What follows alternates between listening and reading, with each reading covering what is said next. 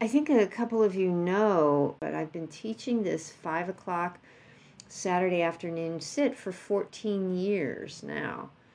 And I always like to, sometime in August, I always like to reflect on that. I mean, I'm a creature of habit. So it's very easy for me to do something week in and week out if the conditions are right to continue with it and it makes sense. But I also like to reflect on, 14 years ago, 2008. I'm very, very, very aware of the passage of time right now. This idea of impermanence, it's just so very real. And when you stop and you reflect and you think about 2008, George Bush was still president when I started this class. Not for very much longer because Obama was elected in November, but he was still president. And I looked at, because you always do those things, what was happening in this year? And I looked up the movies were The Dark Knight and the first Iron Man and that horrible Indiana Jones movie, the last one. That was so bad. that was new then, and now it's just like a distant nightmare. It was Breaking Bad's first season. Something, The Wire, The Office, Mad Men, 30 Rock, they were all huge. I was working at Xerox. I was working in a corporate office, which was great. I loved the place I worked. It was a great thing, but that was like, so it feels like so many lifetimes ago. Yet, it was this class is a continuum from that time. I was invited to teach. I was invited into teacher training. And so I was in the middle of teacher training, and I bumped into someone at the Hollywood Farmers Market, this woman. And I'd been in teacher training for about a year and a half, I think, and close to a year and a half. And I bumped into this woman who used to come and sit. I was at Against the Stream, and she said, why don't you start a class? Because every other class is a male teacher. And it would be nice to have a woman's voice in front of the room. And so I said, okay. So Saturday at 5 o'clock is the time that made the most sense on the schedule. And I started teaching. And I remember I said, I'm going to start with the life of the Buddha and then take it from there. And I probably went into the Four Noble Truths and the Eightfold Path and on and on and on and on. And I remember I was terrible. I was terrible. I was really a bad, I don't know if I was bad, but I was just, I was new. I was nervous. I'd done a lot of training. I'd been in front of rooms a lot of times, but this is very different. And I spent, I think, 2 solid days listening to podcasts and reading books and making notes and trying to stuff my brain with knowledge so that I would, it was probably way, way, way, way, way too much information that I was trying to pack into a little Dharma talk. And I remember at the time talking to a friend who was a yoga teacher, and she said when she was a new yoga teacher, she did the same kind of thing, created a class that had like way too many postures in it, and it would be impossible to do it in the time allotted.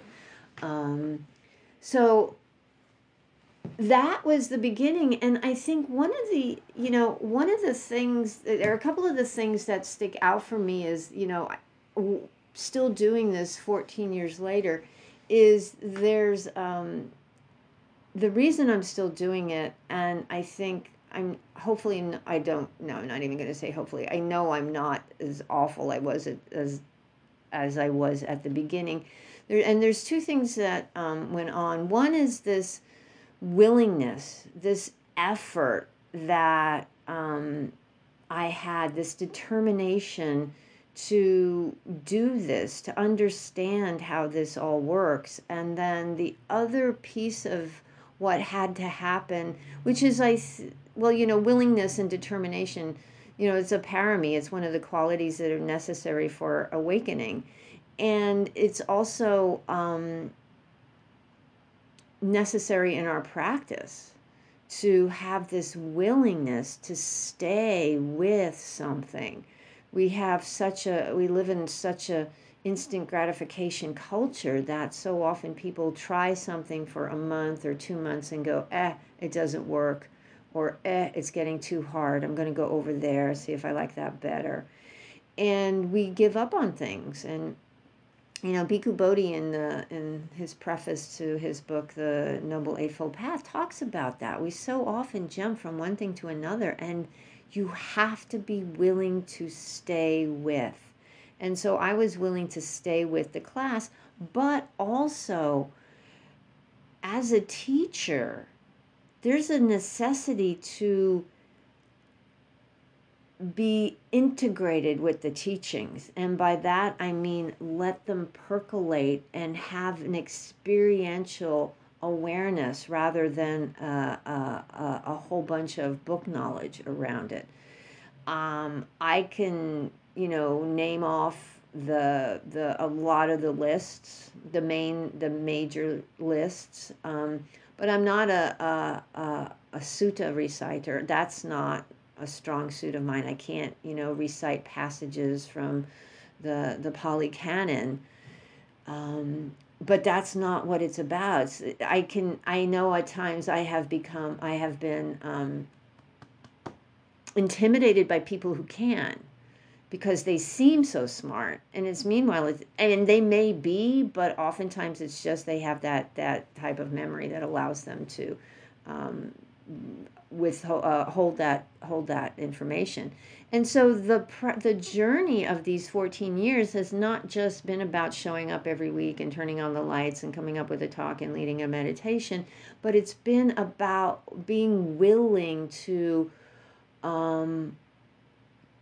really dive into the Dharma in my own life, because I was for a number of years I was told that I wasn't ready for prime time.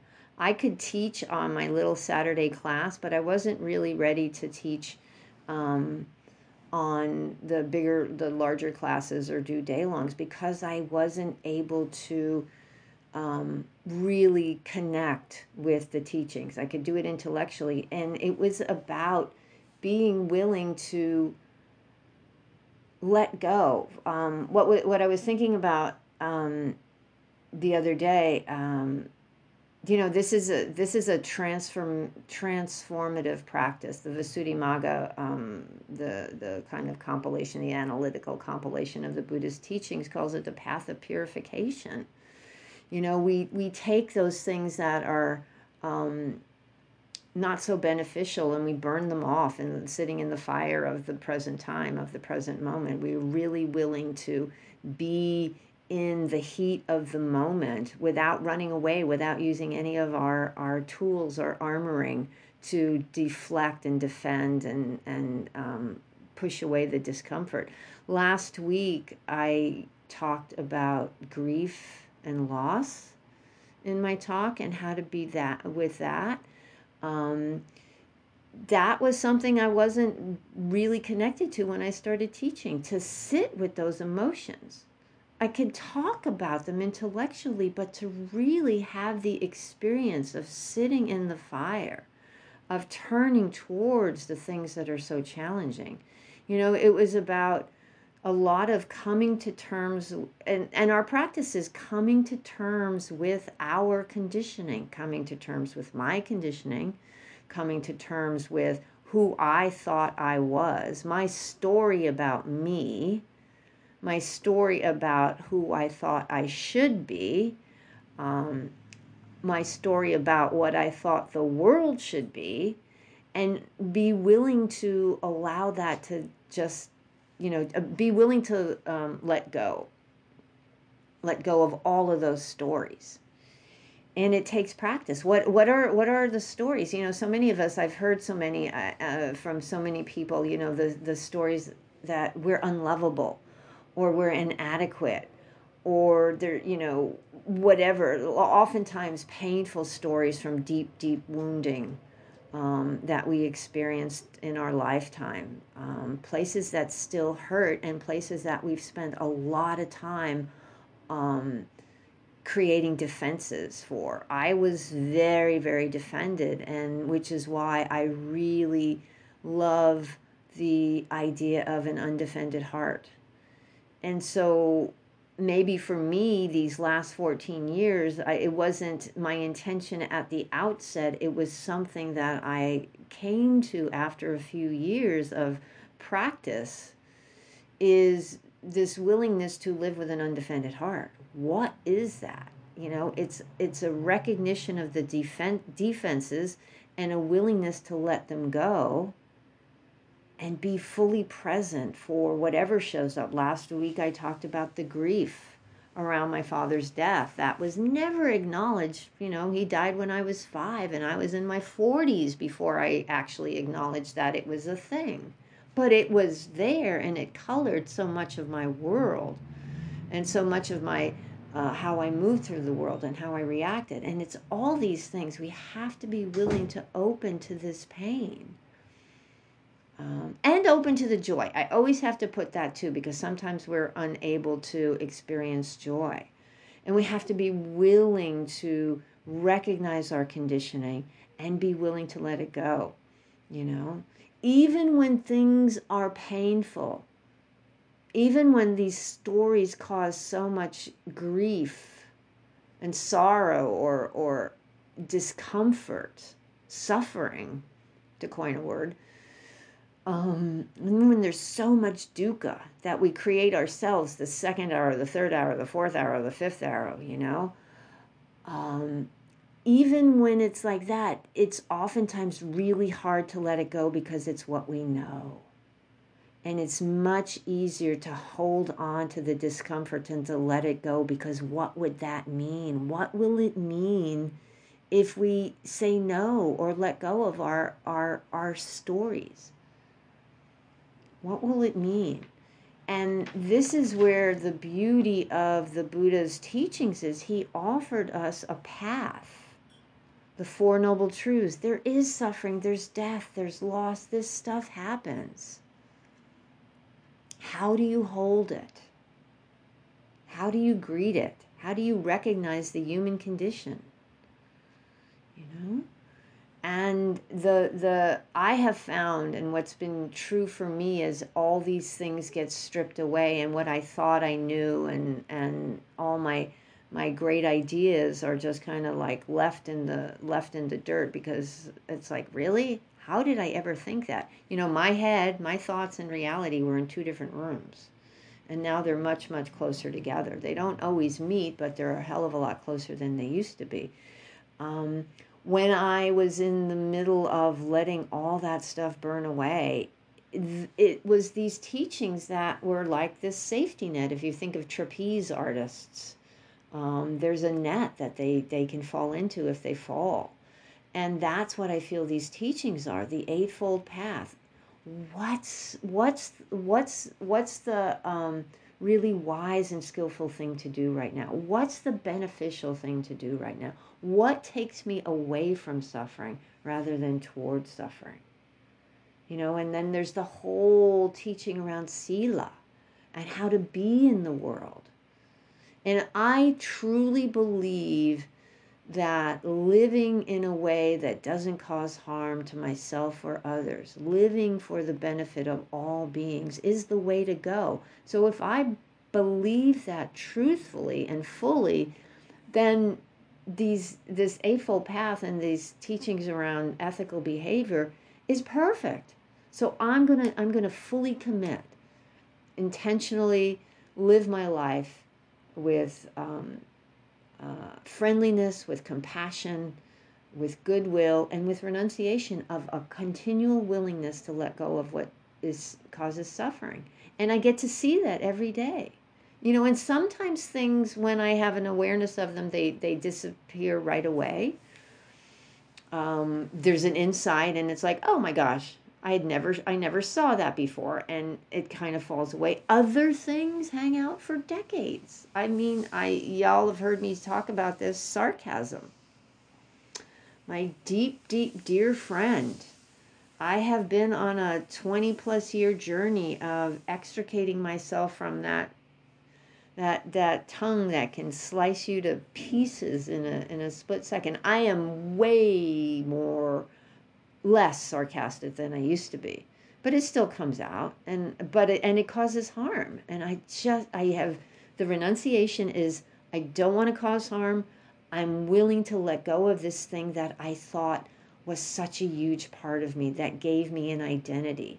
Because I was good at it. I'm from New York, so I had a conversation with somebody, and we said just the Northeast United States is this big ball of sarcasm. And so I come by it, and it's just natural. It's how we talk to each other. It's, My Cousin Vinny, the movie with Joe Pesci, makes me really homesick, and because that's how we interact. And I was really good at it and really funny, and so it gave me an identity.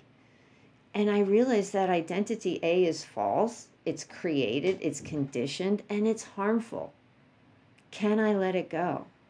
And just piece by piece by piece over these decades, I've been able to pretty much let it go.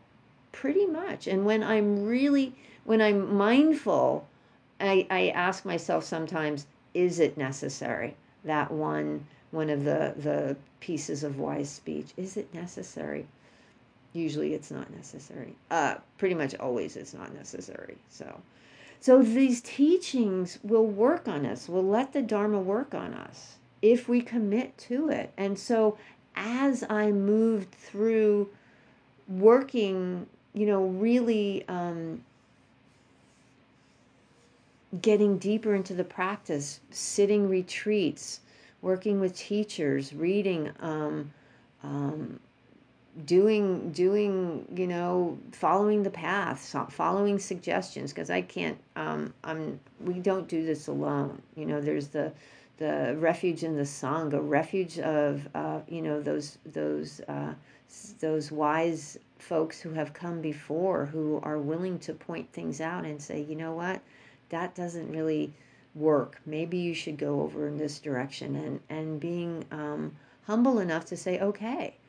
And really, there's a tremendous amount of gratitude for that practice. And so when I think of these 14 years that I've been offering this Saturday afternoon sit, I see also that journey of integration of the teachings, so that it's no longer just me spewing information that I've read in a book, but there's also the ability to share the experience that I've had with these teachings and the transformation that has come by the willingness to follow this path to the best of my ability. And I'm not done yet. I'm going to keep moving in that direction, and we can all be held by this container. It's a very pragmatic path, and I hope the way I offer the teachings is pragmatic. How does this work in your life today? And continue to let go, continue to cultivate that don't know mind. It's when we have all the answers that we're probably not going to do so well. We let go of those shoulds, those coulds, those woulds.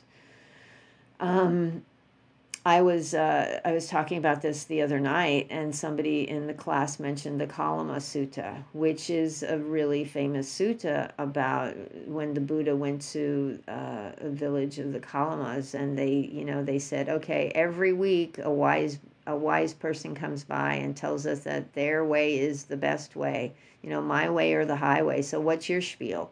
And the Buddha said, basically, he said, you know what, you have to find out for yourself, as I was saying, what leads you away from suffering, what leads you on this path of liberation. And don't believe it just because I say it. See for yourself. See for yourself with this, and not just reading books, but actually doing the practice as much as you can. Again, it's like reading cookbooks and not actually eating a meal. It's like you actually one day you just gotta throw everything in a mixing bowl and stick it in the oven and then eat it. Otherwise, you're just reading cookbooks. You have to sit. You have to be willing to feel the feelings. You have to be willing to turn towards the challenges and chip away at those stories, chip away at that armor, chip away at that conditioning. And then one of my very, very, very favorite things that I've heard recently was I was sitting a retreat with Bhikkhu Analayo last year. And if you know who he is, he's a very wise man. He's this scholar who's written a whole bunch of books on the teachings and translated a whole bunch of texts. And he said, the sum of the Buddha's teachings can be whittled down to 5 letters. LETGO. Let go. And I went, yes. LETGO. Ajahn Sumedho has a wonderful piece about letting go, and he said he did a practice for 2 years where all he did was let go. Anything that came into his mind, he just let go. So practice letting go. You got to continue to practice letting go. I keep thinking I have to get let go tattooed on my arm, and then maybe I'll just let go of that idea that I have to let go of getting tattooed on my arm. It's just, it's let go, let go, let go. There's so much ease when you can let go.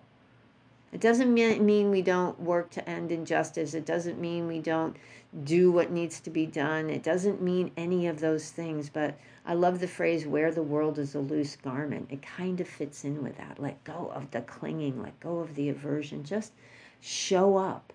Show up for the present moment and do what needs to be done. So, I invite you to reflect on where you've been for the last, years, where you've been in, how this practice has changed you.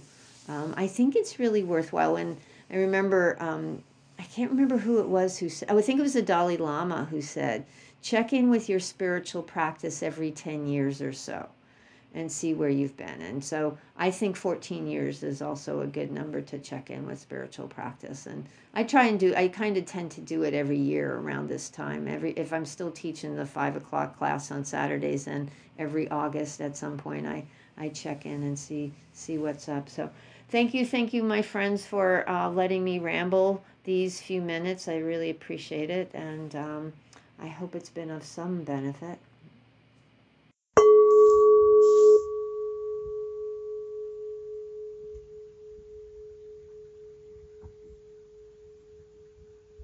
Thank you for visiting Undefended Dharma. These teachings are freely offered. However, if you would like to make a donation to help support the technology that makes these podcasts possible, please visit marystankavich.org/support. Thank you.